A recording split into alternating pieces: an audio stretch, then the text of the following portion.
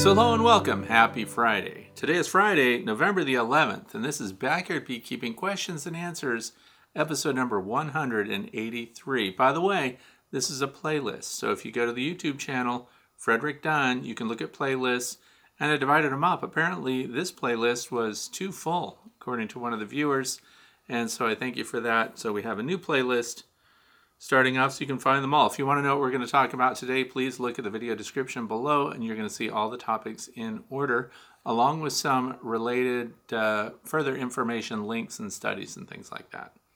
So I'm glad that you're here. It is 61 degrees Fahrenheit outside and it's raining cats and dogs right now.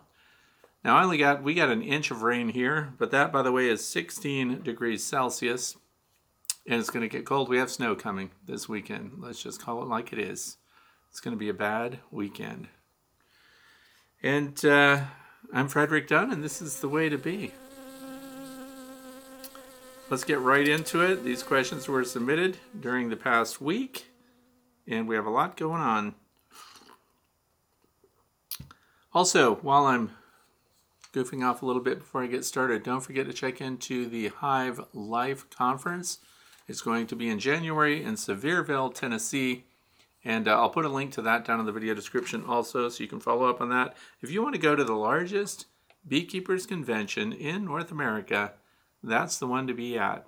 So many vendors are going to be there this year that were not there last year, and you get to talk to the inventors. You get to talk to people that know stuff about bees, that make stuff for beekeepers, and there'll be something for everyone, including backyard beekeepers or commercial beekeepers. If you're a commercial beekeeper and you're going to bring a truck and haul a big load of something that was discounted down there, you offset the cost of going to the Hive Life Conference. I'll be there. So I hope to see you at that. Please look it up. Hive Life Conference 2023.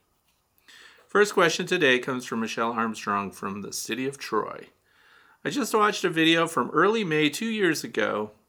You were using your hook to remove the entrance reducer, which was at the smallest opening.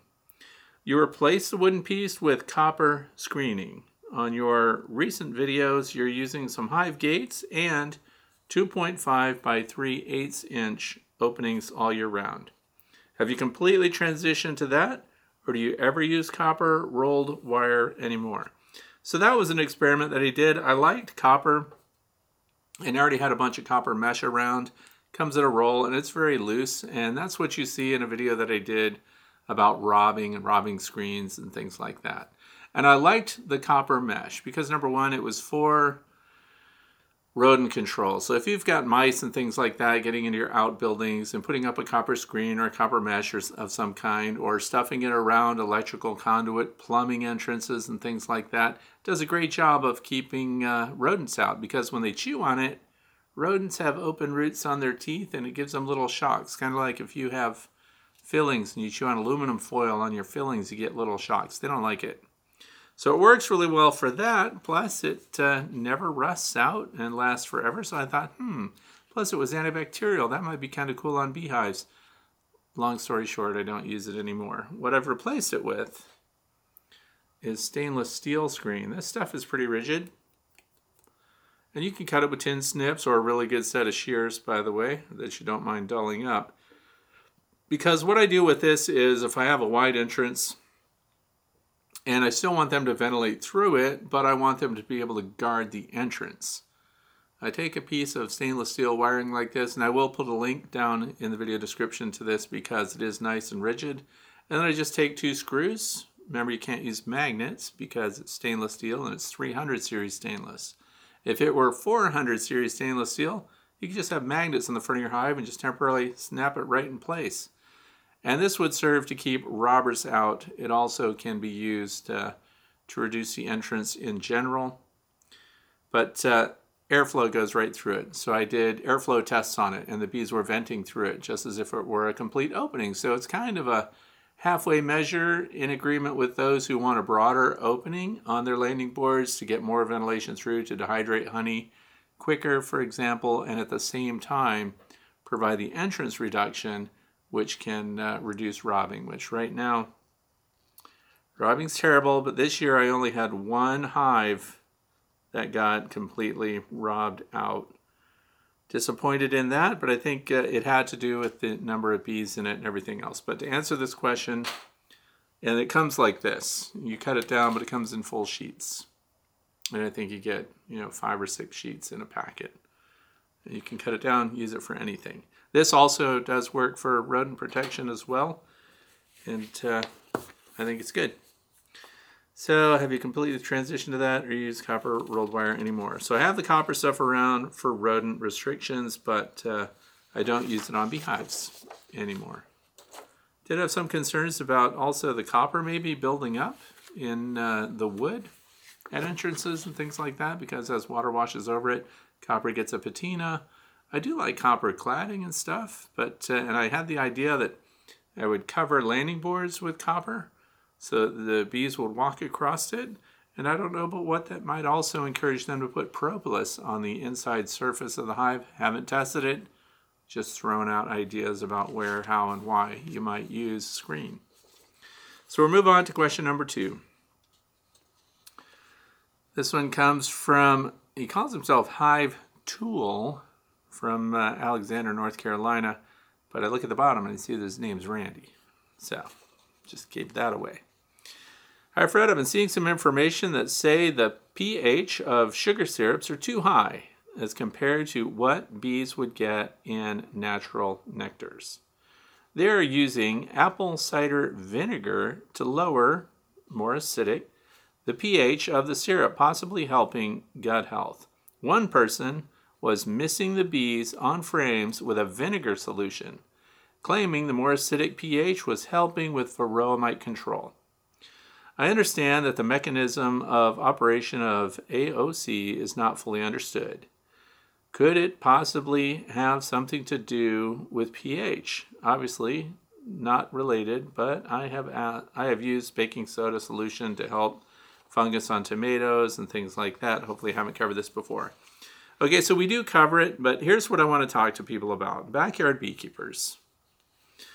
The conversation about, syrup composition, what should be in it, what should we feed the bees, what's good for the bees, and the pH difference, right? So someone else even, I was listening to an interview, and someone said, I know who it was, but I'll just say someone said that bees use 40% more energy when they're given sugar syrup, so that's straight sucrose, as compared to invert sugar, right?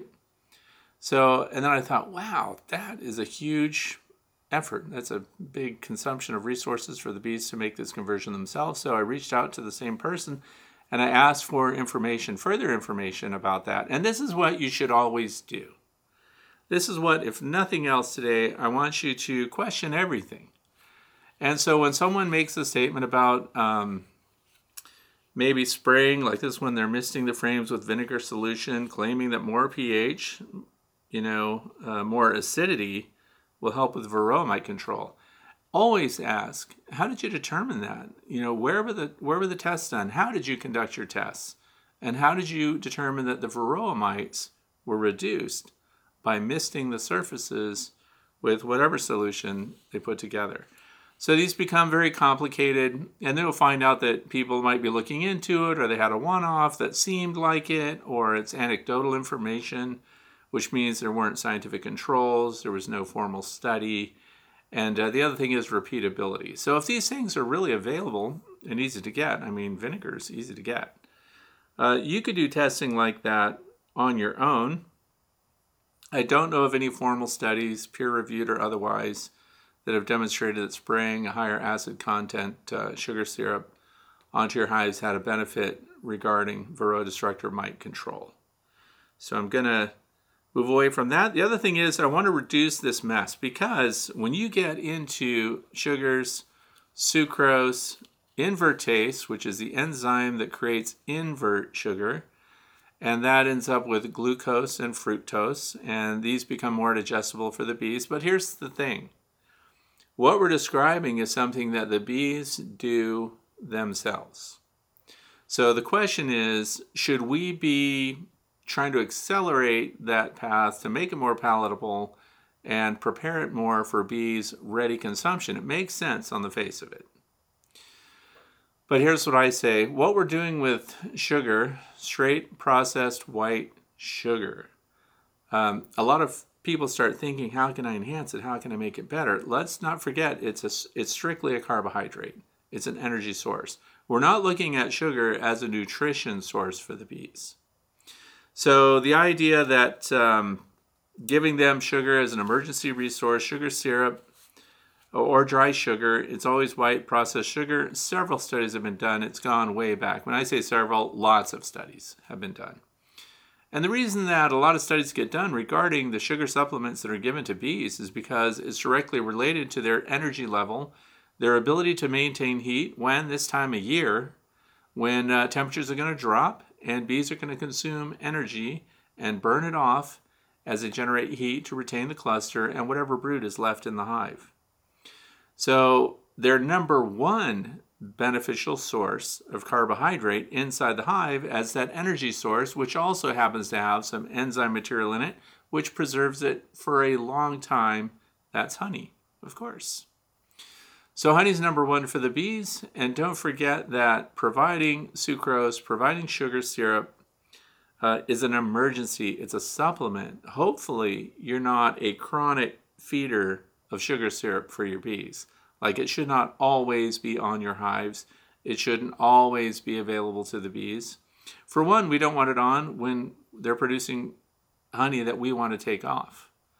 So hopefully you're looking at sugar in a much more simplified way. I understand the desire to alter the sugar, to advance it along the line, but let the bees do that themselves. By the way, I got no confirmation that the honeybees were utilizing any measurable amount of energy to break it down and make this invert sugar themselves by producing the enzyme invertase and other enzymes that are in the bees' crop that go on. And that's why bees pass it. The more the bees, in my opinion, the more they process it and pass it mouth to mouth through trophallaxis, and the more they contribute their own enzymes, they're dehydrating it down, they're getting that below 19% moisture, whatever it is, and turning it into honey. Now, we don't care about sugar being turned into honey. So we want it to be ready as a consumption source, just as a ready energy source for the bees going into winter, and it's an emergency feed. So I'm going to say, I'm not worried about it, but some of you will want to read deeper, so I'm going to include 2 studies that just explain the details of what actually is going on when the bees are processing sugars, and then you can make your own determination regarding whether or not you want to add or acidify the sucrose in order to make it more palatable to the bees or accelerate that inversion process to create invert sugars. So to me, I'm going to say not necessary. It is not a big enough part of the diet to be critical for the bees. So next we'll go on to number 3, which is Roseanne from Everett, Ontario. I'm thinking of switching to the CO2 method of mite testing since it doesn't kill my bees. Have you ever tested it? And if so, what are your thoughts about its accuracy as compared to other methods? Okay, it's that question about accuracy that I want to really kind of talk about, because it comes up all the time. Alcohol washes, more accurate, kills the bees, but you see more mites. And of course, I made the shift from alcohol to Dawn Ultra Free and Clear dish detergent. I used to have I use this Dawn Ultra Free and Clear dish detergent instead of alcohol for a mite wash for the bees. It outperforms, but it's also super inexpensive. 1.5 tablespoons per gallon for the mite washes. By the way, we're going to talk about some different mite wash containers in this segment here. So I'm just going to explain my thinking. First of all, this is Dawn Ultra Free and Clear I use in here. I wrote the formula on the top, and the one that worked the best, for example, is if there was much of a difference. There really wasn't. But when you look at these are made by Varroa Easy Check by Phytopharma and Phytopharma, I don't know. But they leak, by the way. So if you've ever used these, I think you already know. When you go to shake things up, it's going to run out the edges here. So what I did is I took one of these and I converted it for CO2. So I marked it clearly for CO2, and I put a little hole in the top right there. So you can see that it's easy to do, and I think somewhere there is a kit that you can buy that's set up for CO2 for the bees. But the question is it more accurate? Is it a better way to check for mites and you don't kill the bees? Now, just for kicks, there are live insects in here. Those are not honeybees. Those are yellow jacket wasps. I'm sorry if you love yellow jacket wasps, but I'm going to demonstrate the CO2 method with that. So there's an inexpensive way to get the equipment that you need. This is an emergency bike tire refiller, and it has a 16-gram CO2 extinguisher in it. CO2 extinguisher. It has a 16-gram CO2 canister. If you were counting on this for fire extinguishing, you'd have a problem really quick. So anyway, these 16-gram canisters, and the reason I'm going into these details is because this is an added expense to this method. So you have to have one of these, and I also recommend that you get the bicycle, not the tire inflator insert, but something that's designed to inflate footballs, basketballs, things like that. So you get the little needle, it's got the hole through the middle. And then you can buy these in bulk. So I'm going to cover the ground here. You can get these in boxes of 10, and they are, if you break it down, it's $1.69 per cylinder that you use. So $1.69 per 16-gram cylinder, and that's right here in the US right now on Amazon. I'll give you a link for that. So anyway, why do I have this stuff? So I'm going to explain that I don't use it as my bee mite wash method. And the reason is, if I hit the threshold with powdered sugar, so if I do a 300 bee mite count, so by the way, you may be wondering, is there one that doesn't leak? Yeah, it's right here. This is made by Ceracell. This unit does not leak. Ceracell varroa test bottle, Bees for Life. So this is a very nice, well-made one. It's got a nice gasket here. Word to the wise, for those who are making this unit, a gasket would probably solve the problem. And it's got a transparent top, but you've got a 300 bee scoop here, right? And I mark everything because I do a lot of teaching, and I want people to see and know exactly what we're doing. So you would scoop your bees, put them in here, and if you're using the powdered sugar method, and I shake them up, and I get 6 mites, 5 mites, in there, and the bees are still alive because it's powdered sugar, and then I take this out. By the way, this has a little basket in here that the bees are in, and there's a little push out on the side. See that right there? And that's so that you can hang it just like that, and then your mites are in the solution down here. But if we did powdered sugar, what I do there is, once I've done my sugar shake and everything, I hose off the bees. So you can rinse them off, and I rinse them into a coffee filter. So now I have wet bees that were sugar soaked, and then I dump them out on the landing board or somewhere adjacent to the hive so the other bees can come and clean them up because they have powdered sugar on them.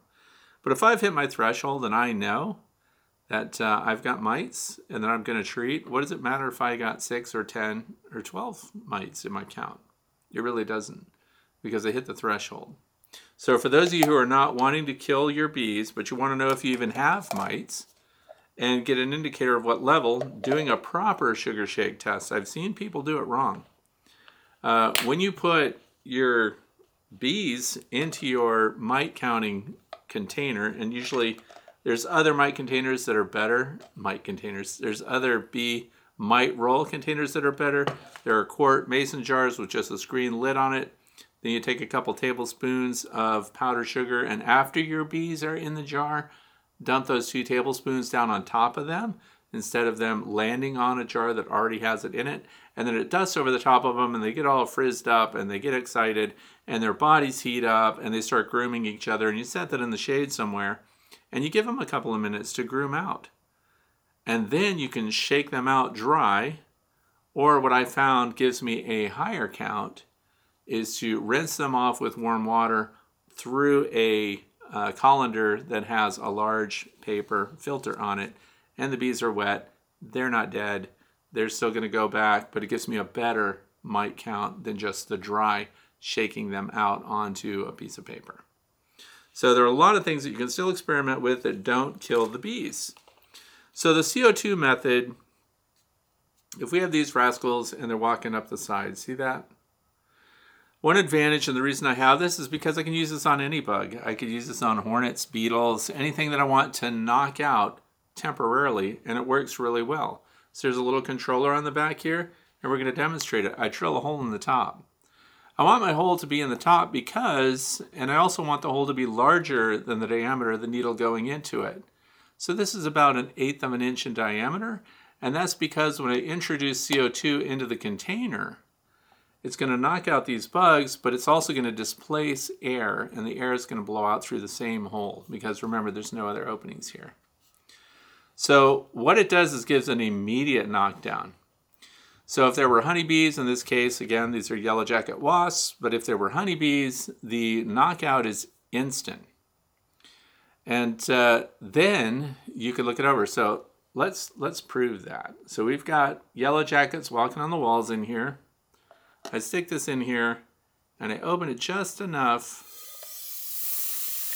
and it displaces through the top.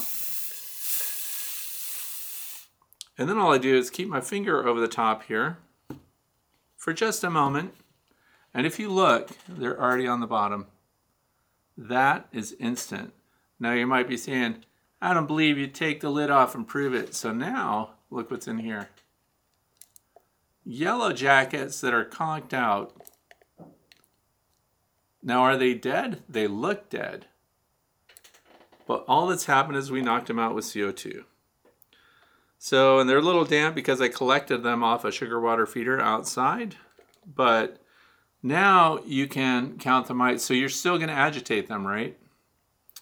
And I took the basket out because I wanted you to see the yellow jackets, but this is the basket that they would be in if they were your bees. And then you would have the lid on and you would just shake the mites off of them after a couple of minutes of being knocked out.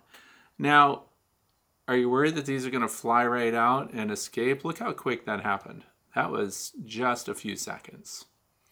The reason that I like that, other than the fact that it's an immediate knockdown, is now we could actually pick up individual honeybees if you wanted to, if you're teaching, for example, and we can examine these passed out bees. Where are we looking?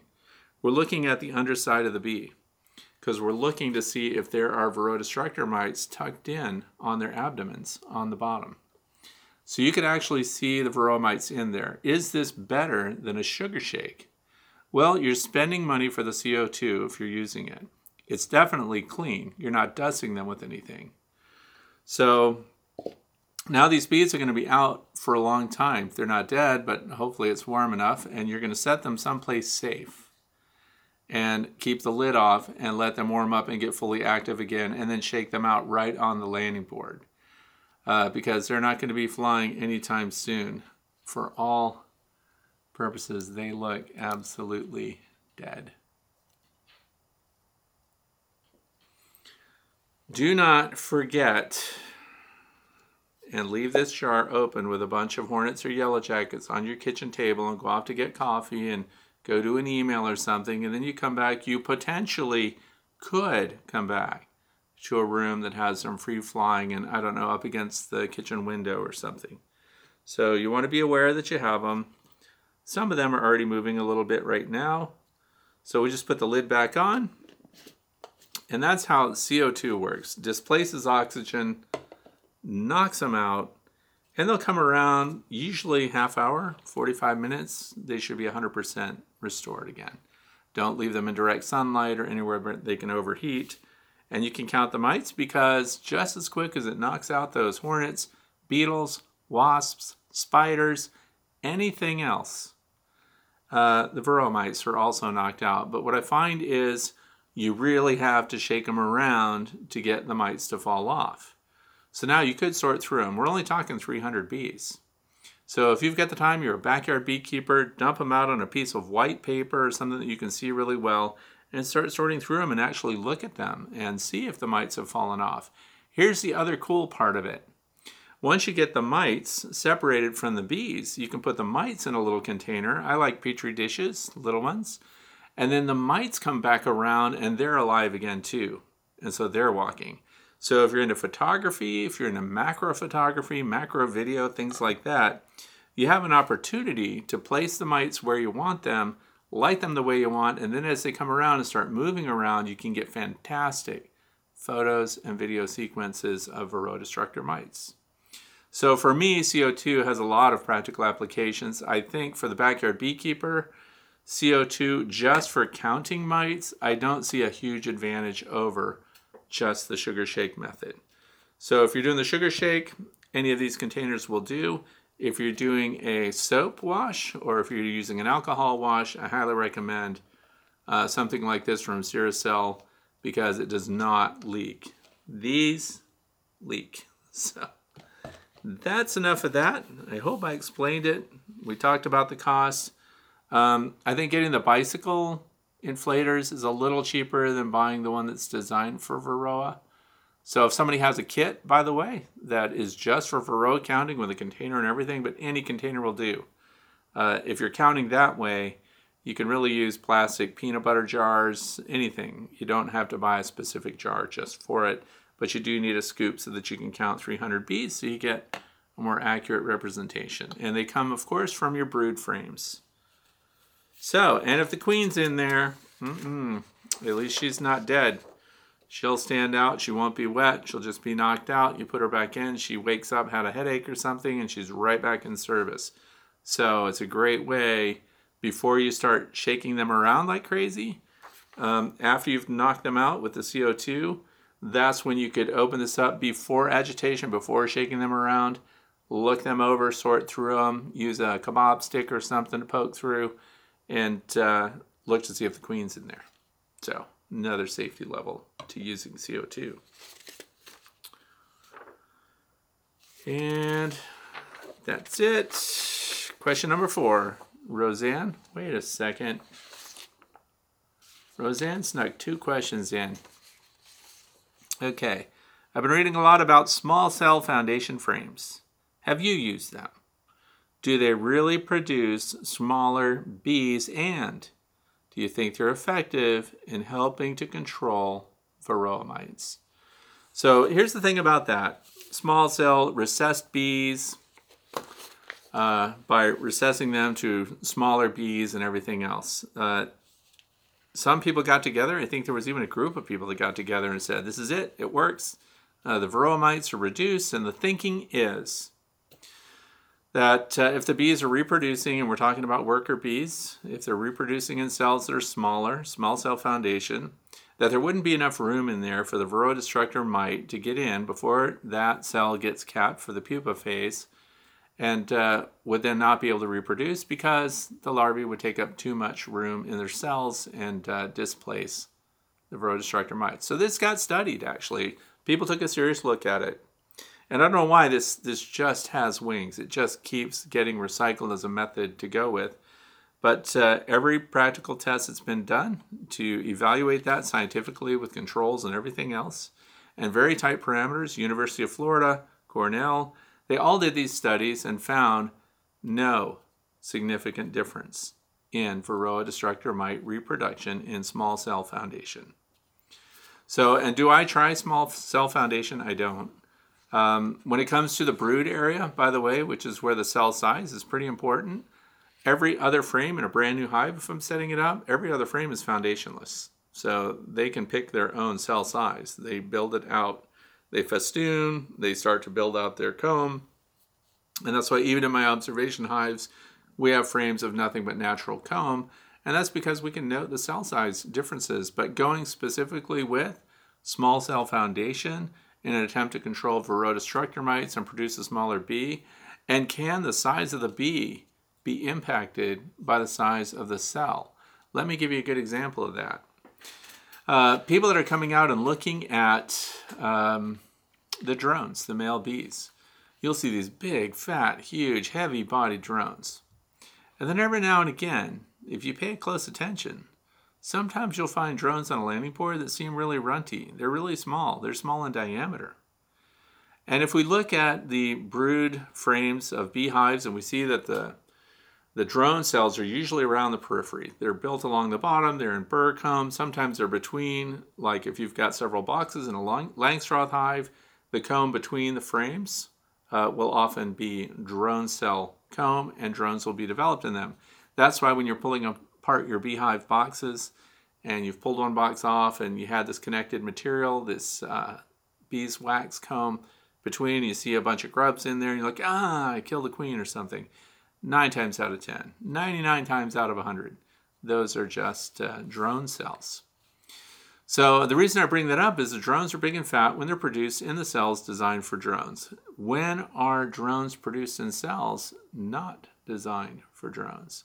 Often when we end up with laying workers. So if you become queenless, 3 weeks roughly, they've determined that that's how long it takes for worker honeybees, which are female, to activate their ovaries in the absence of a queen pheromone.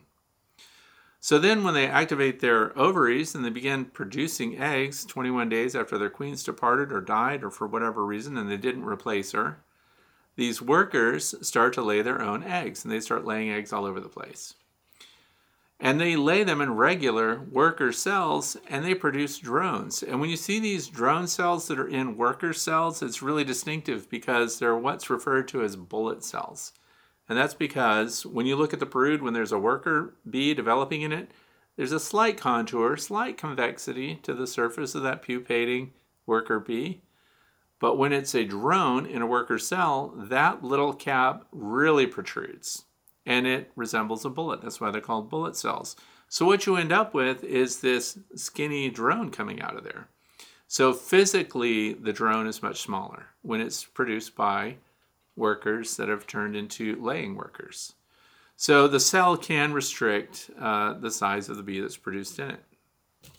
But as a means of controlling varroa mites, it's been visited through the years by several experts. Studies have been done. It never held up. So that's that, but that's still going to be, some people are going to swear by it. They're still going to think that it works, and they're still going to say that that's the way to go. And I can't tell you anything else other than to always question it, always look at the science, and find out how they validated that that was something that was working. So I've not ever been able to find support for that. Question number 5 comes from Sandra from Oakland, Maryland.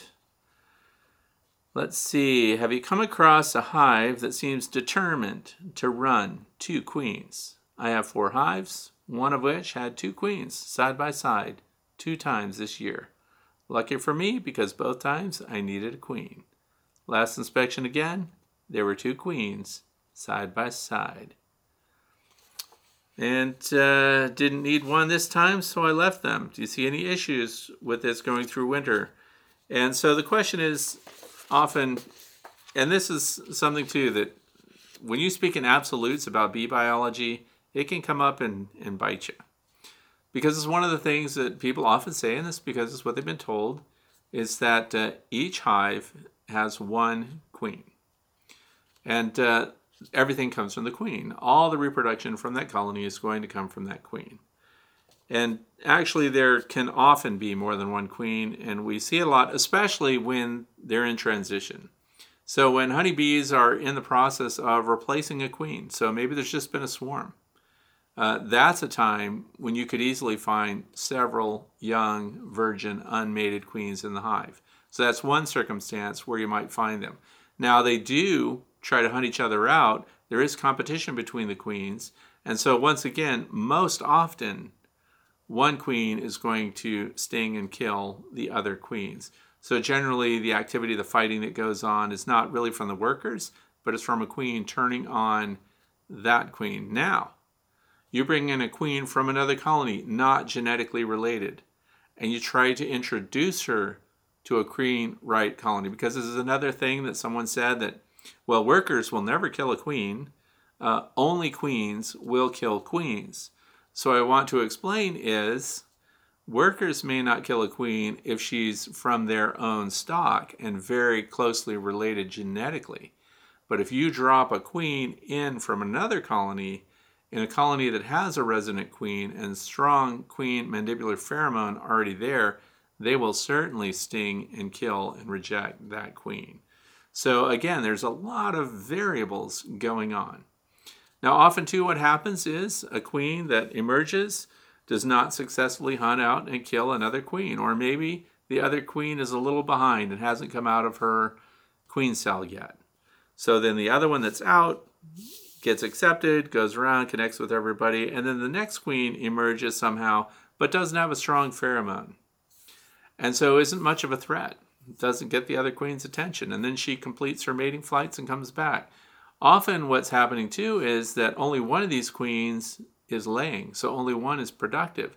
The other one has had her reproduction suppressed and also is not being favored by the workers. So this is where observation hives really come in and become really interesting. It's also where it becomes very important to mark your queens.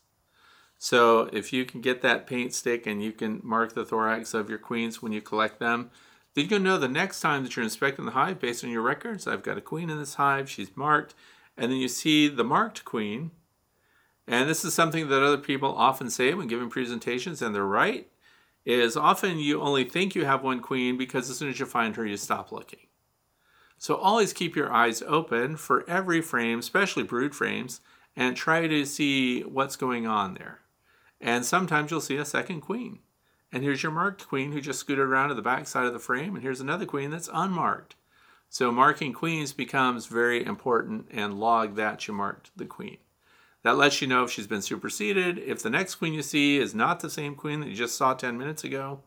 And generally speaking, as I mentioned before, the second queen is usually smaller, her abdomen is smaller, and so she kind of shows that she's a reserve queen. And the other queen just tolerates her. They're sister queens. So it's very interesting and can happen. Yeah. So, and there are people that have, let's not confuse it with two queen systems where you have intentional colonies with their own queens pushed together. And then the upper boxes, there are queen excluders that keep these two queens separate and their brood separate. But the upper boxes are combined. So you have a two queen system where they're all contributing, so their workers are all contributing to a boost in honey production. So a two queen system is very different from coming across an extra queen. And as I mentioned before, when I'm collecting swarms, often I find multiple queens in a swarm. And this is interesting, I just thought of it. One of the reasons that when you go to hive a swarm of bees, now most people are collecting a swarm of bees, they go over to their new box, their new hive, and they just dump all the bees in. No decision making on the part of the bees there. But what I like to do is dump a representation of the swarm I just collected into the box to get them going. And then I just lean the other box, whether it's from a Colorado bee vac, maybe it's a big butterfly net that I like to use. I just lay that thing on the landing board, and then I let the rest of the bees go in. And what's happened before is half the bees go in, and they occupy the box, and their Nasanov gland is fanning away at the entrance, and what's outside, still left in the box, half the bees in my Colorado bee vac, for example, are sitting in the box and they're not going in. It's incredibly frustrating. And I thought, why aren't they going in? Instinctively, we want to take that remaining cluster of bees still in the box because we collected them at the same time, same swarm.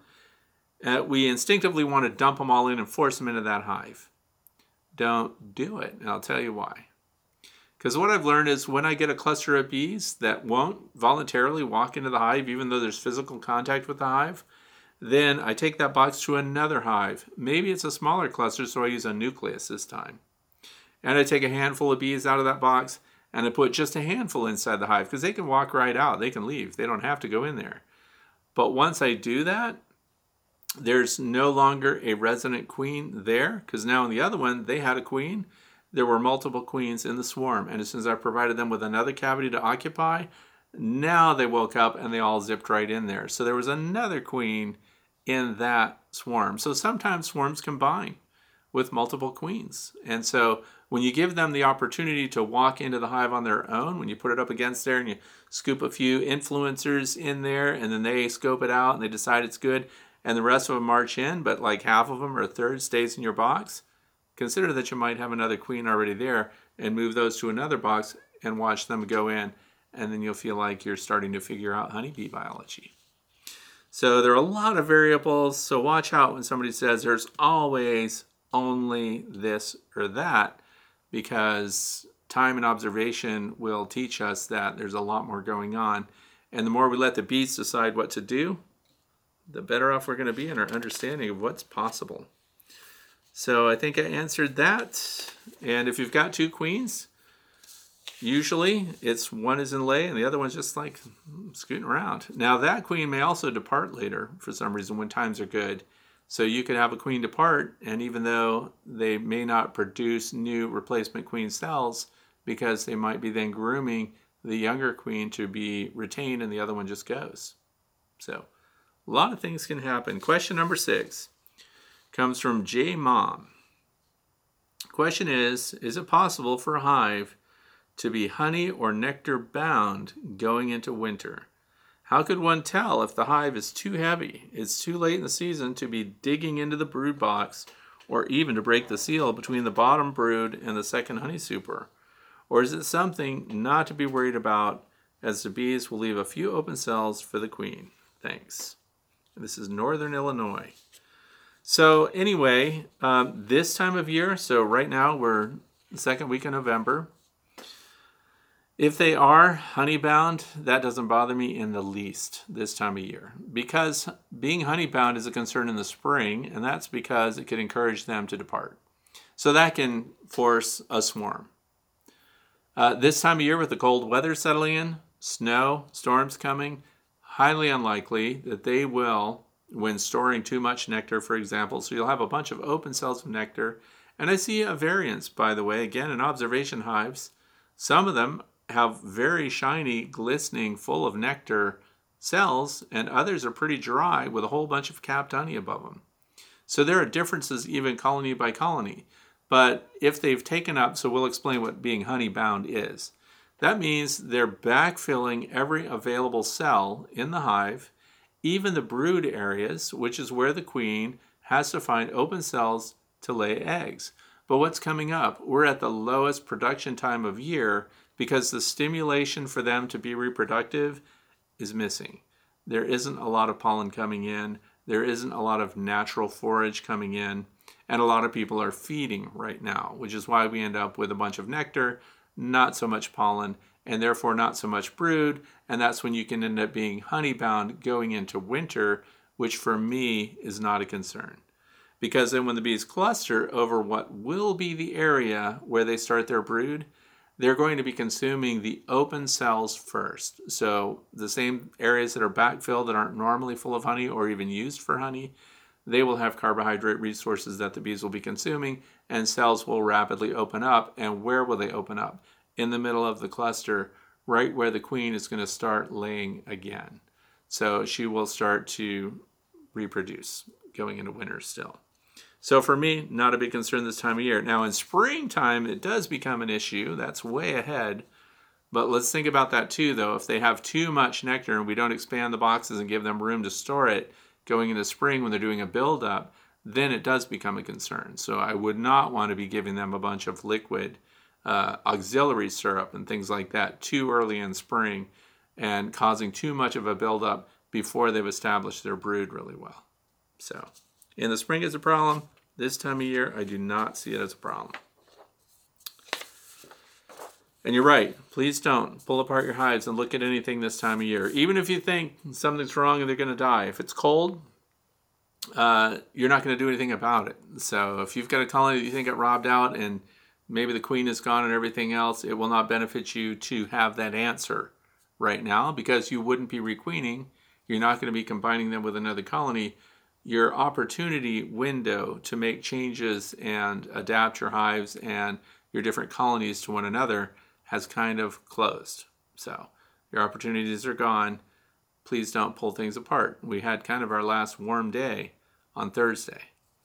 So the bees have sealed everything up and we do a lot of damage when we pull things apart. This is also why I like people to feed on top of inner covers rather than down in the hive during winter, because we don't want to be breaking apart, especially that top propolis seal, which is the inner cover, and then you've got your first box, which should be a super this time of year. You break that seal, and then there's a constant venting of air, and the bees don't have the opportunity to seal it back up because it's not warm enough. So hopefully we let them do that. This is question number 7, which comes from Steve from Warner Robins, Georgia. How do you use Apiguard in our layens hives? So first of all, if you're wondering, and you're backyard beekeepers, and you're looking at hive designs, because some of you have been learning all year, wintertime is when you put all your thoughts together and you start planning for equipment that you're going to use. This is a timely question from Steve.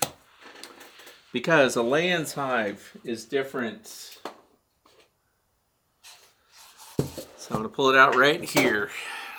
Now this, of course, is a model of a hive. This is what the layens hive looks like. So I have 2 of these, and they're well insulated, they're well designed hives, but they have drawbacks to them. And the question from Steve is, how do you use Apiguard in your layens hives? Because it's a thymol base, it's an essential oil-based treatment for varroa destructor mites. So we pull this lid off. What's in it? Reflectex. So we want to make sure that all of our hives are insulated right now, and then we're going to go through here, and there's another pillow of Reflectex underneath of that, and it's the air gap between the two that provides a higher R value. Here is, and also there's Reflectex on the divider board here for this space. So this is the warm area. This is the entrance that the bees are using. Here's the problem with using Apiguard. These hives are not designed for that kind of treatment at all, not in the least. The backs of the layens frames are unique. They're different if you're comparing them to Langstroth frames, which, by the way, when Langstroth frames come together, there's a gap between them. They have shoulders that come together, and there's an open gap. Bees move up over the top and down the next frame if they want to.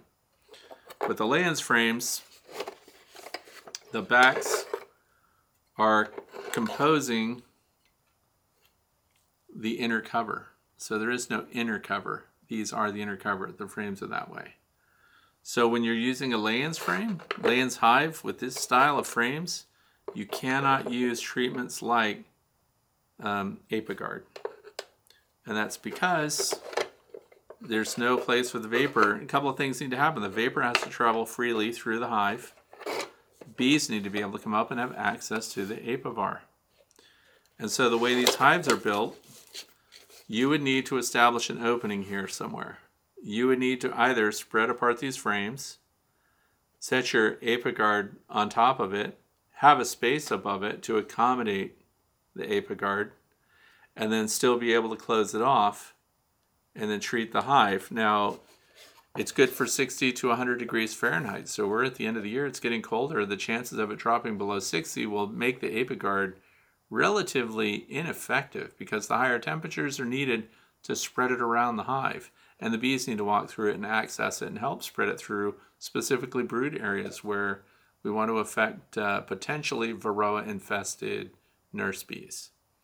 So when it comes to this design of hive, that is really not a good choice for treatment, in my opinion. So what treatment would you use on a layens hive? I would highly recommend that you look into oxalic acid vaporization for the layens hive. And that's because you don't have to disrupt everything. We will not be, again, remember, I don't like splitting apart the propolis seals. And the way the bees work with the layens frames are put together, they provide that propolis seal frame to frame. So if we're pulling it apart to provide a treatment to reduce mites at a time of year when they may not be able to bring in new propolis and reseal everything, we create more challenges for them. So maybe consider if this is the time of year for you when the brood is also reducing and you have a much better efficacy with your oxalic acid vaporization, that is what I use for all of my horizontal hives. Because now all I have to do, the way these are built, there is space in between these panels here that compose the sidewalls all the way around, and it has sheep's wool in it, which is a great insulator. But you can't drill a hole in it and run a ProVap tube in there, for example, because your drill bit just twists up on a bunch of wool and you don't get a hole all the way through. However, across the front where these entrances are, there's a solid band of wood that goes all the way across, and then it's sandwiched onto that band of wood. That is where you can drill a 1/4 inch diameter hole and use a 1/4-20 threaded thumb screw, for example, just as a placeholder for it.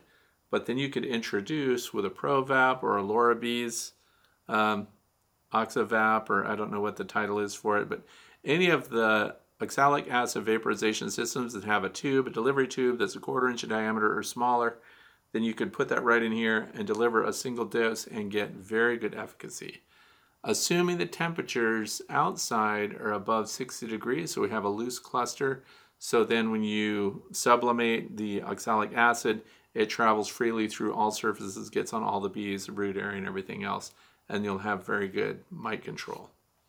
So that's what I would recommend, because this design is not intended to have treatments like that. And if you got it from horizontalhive.com, which is Dr. Leo Shurashkin, he wants no treatments on any of the bees if you're following his philosophies in natural beekeeping. So I recommend, though, I like Dr. Leo, I like his methods and everything else, but we have differences in how we manage. So if I have varroa destructor mites in my hives, then I'm going to treat them. So that's what I would recommend for that style of hive. And if other people out there have lay-ins hives and you've got some other method for delivering a treatment like that, please share it down in the video description. So that's actually the last question of the day. So now the fluff. It's going to talk about random things right now.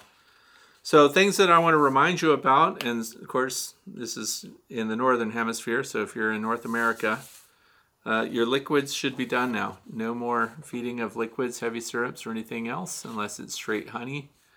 And you should be closed up for winter. Also, check all the joints. Walk around all of your hives and look between the boxes to see if there are gaps and openings. If there are gaps and openings in those hives because they're misfit, because we put everything back together, align your boxes really well.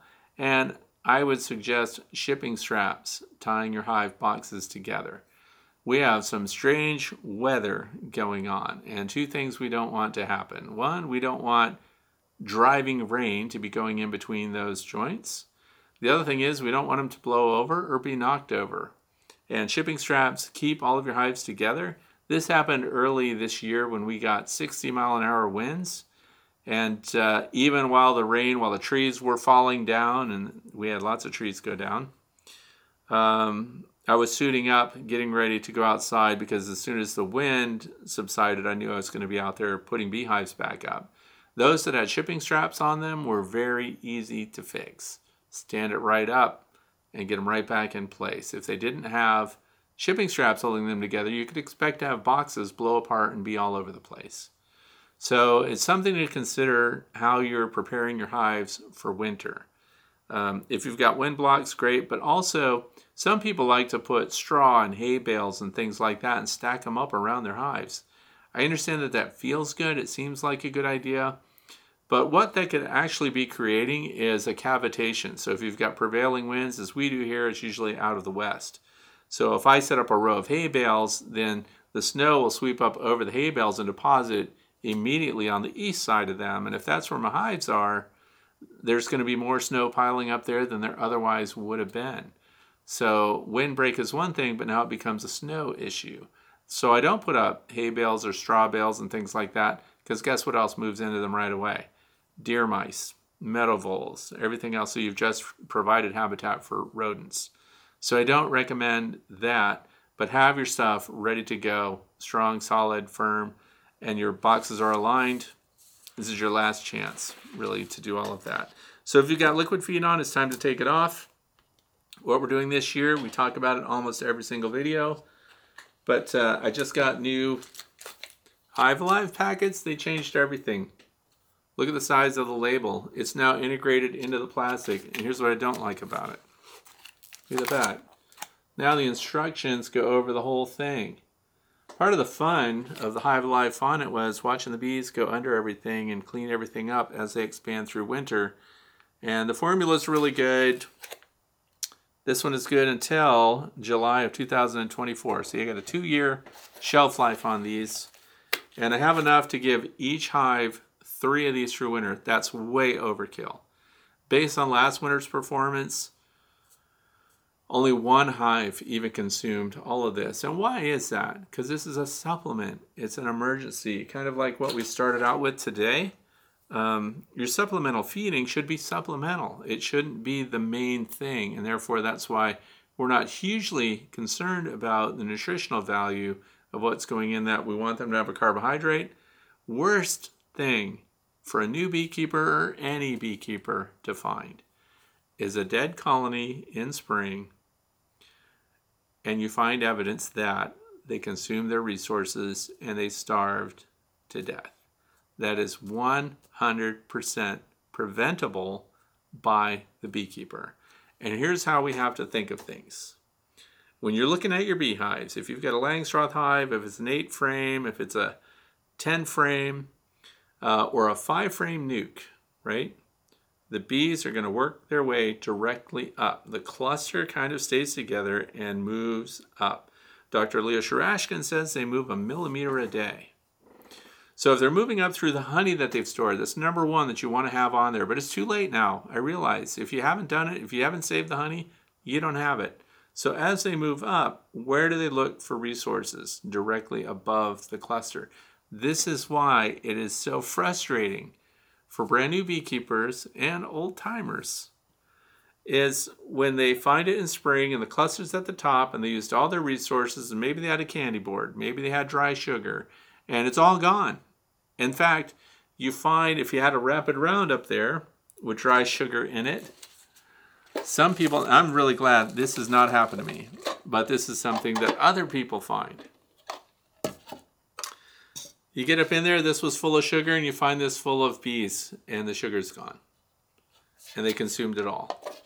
This sat over a hole that goes through the insulated, hopefully, inner cover. And if you've got a standard inner cover, I highly recommend that you insulate it and cut a hole through the insulation to make sure that the warmth is retained directly over the bees.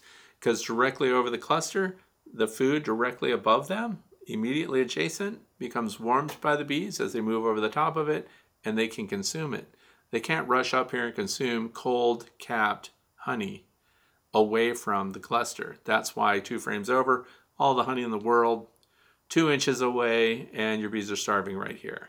So that's why something like that fondant is very helpful, because where is it located? Directly over the center hole of that insulated inner cover, and the cluster, when they get to the end of the year, there they are, and they're eating that as their emergency food. You as a beekeeper gets one of those weird days in January or February, it hits 55 or something. We go out there and pull the cover off and look at the fondant, and you see that it's 2/3 consumed. That's where you cut the little hole in the middle of another pack of fondant, and you put that right on there, and you pull the existing fondant off. Don't wait for them to consume all of it, because you can cycle that back to them in spring as a secondary feed or something. But starving out your bees is avoidable. I don't want you to have to pull off the outer cover, pull off the inner cover, and get to feed down on the frames, because that also exposes the hive to cold air and everything else in there. This is a point of contention with a lot of beekeepers, by the way, that exposing a hive in the middle of winter doesn't really hurt them. Well, the studies show different. The way that they can retain their heat, and the damage to the bees is not immediately apparent. The chilling of brood can end up in a lot of brood that just doesn't make it. And then on the next warm day, they're cleaning it up and dragging them out onto the landing board because somebody had to look inside. So have an insulated, this is what I'm just telling the people that are trying to follow my methods. Please use an insulated inner cover, put your feed on top of that, have a feeder shim around that, and an insulated outer cover over that. And you can check your feed and do all those things without getting down into the bees, and it will benefit them. I promise. If your openings are bigger than 3/8 of an inch at your landing board, if they're taller than 3/8 of an inch, you need mouse guards on there because mice can move in. They just stink everything up and they go to the bathroom everywhere. I have one mouse that's underneath a beehive. He is active all the time, and that's because this video camera goes off constantly. They're motion activated. And this mouse comes and goes, but he's set up house underneath the bottom board of the hive. That's fine with me. And it also demonstrated he scooted across and tested all the entrances. And deer mice in particular, they move so fast and climb every single hive type, and they're constantly looking for an opening. But they cannot get through that 3/8 inch opening. And if it's 2 inches to 3 inches wide, you're good to go for winter. Now your next move is, of course, to make sure that your landing boards are slightly tilted down away from the hive. So you can tilt the back of the hive a little bit, and so that when snow is melting and everything else, that it's draining away and not into the hive. So that's a good thing to think about for those of you who are using hive visors, if you have them, if you don't have them. But those of you that have them, you can lower those a little bit now. So here's your landing board, your hive visor's right here. Heavy snowfall builds up on the hive visor and keeps that entrance clear. And then every chance you have to get out there, let's say these just came out last year, but this was a great tool for me and something to do, you know. Morning comes, it's been a big snowstorm, suit up in all of your snow gear and go out there and just scoop a little opening on every landing board and make sure that they have ventilation. And that is not going to send a bunch of cold air up into where the cluster is because we don't use top vents. We don't use upper entrances. I've been on this soapbox for a long time now. Please don't do that. I did it in the past, and I'm telling you that it improved it, and it only works when there's insulation up there. If you have no insulation, if you have a standard metal telescoping cover on your hive and it has a little thin piece of luan or whatever, and then it's a 3/4 inch wood trim around it, and if that's sitting on a regular inner cover with no insulation, and then you have your supers and everything down below, yes, you'll have condensation directly over your bees and you will have a problem. And that's where the venting comes from. If you had a tiny vent up there, it would prevent that condensation from forming directly over your bees. That's why I'm trying to teach that it's the combination of no venting and insulation on the top, inner cover, everything else. That's when you need it. It is going to improve your bees' wintering ability. These are less than $5 at Better Bee. Have some kind of hive tool. I don't care if it's a coat hanger or whatever. And every chance you get, go out there, check your bees. And it's a feel-good moment too, because you can get your head down there and you can listen and you can hear the hum of the bees in there. And proof of life in the wintertime, because we just have to know. So check your strapping, insulated inner cover. Shout it to my fellow veterans and everything. But today the shout out is, there's a beekeeper that I'm worried about, a YouTuber. So I want you to check in on him. Maybe you know him, because my viewers are all over the U.S. and other parts of the world. But he's called the Walls Bee Man. And that's Tim Durham. So he's an old-time beekeeper. He's been giving lessons on YouTube for years and years. And this is the time of year where things start to slow down a little bit for me. And I start looking into old YouTube channels, people that I used to pop in on and see what their videos are. And I love listening to old-time beekeepers and their practices and how they're going through their hives and everything.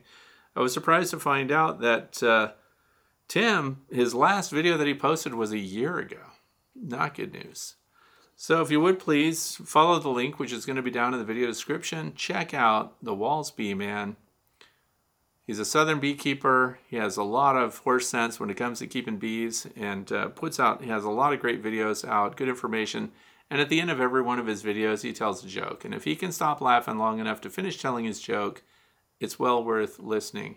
So today's shout out is to check in, do a wellness check for me on an old-time beekeeper, Tim Durham.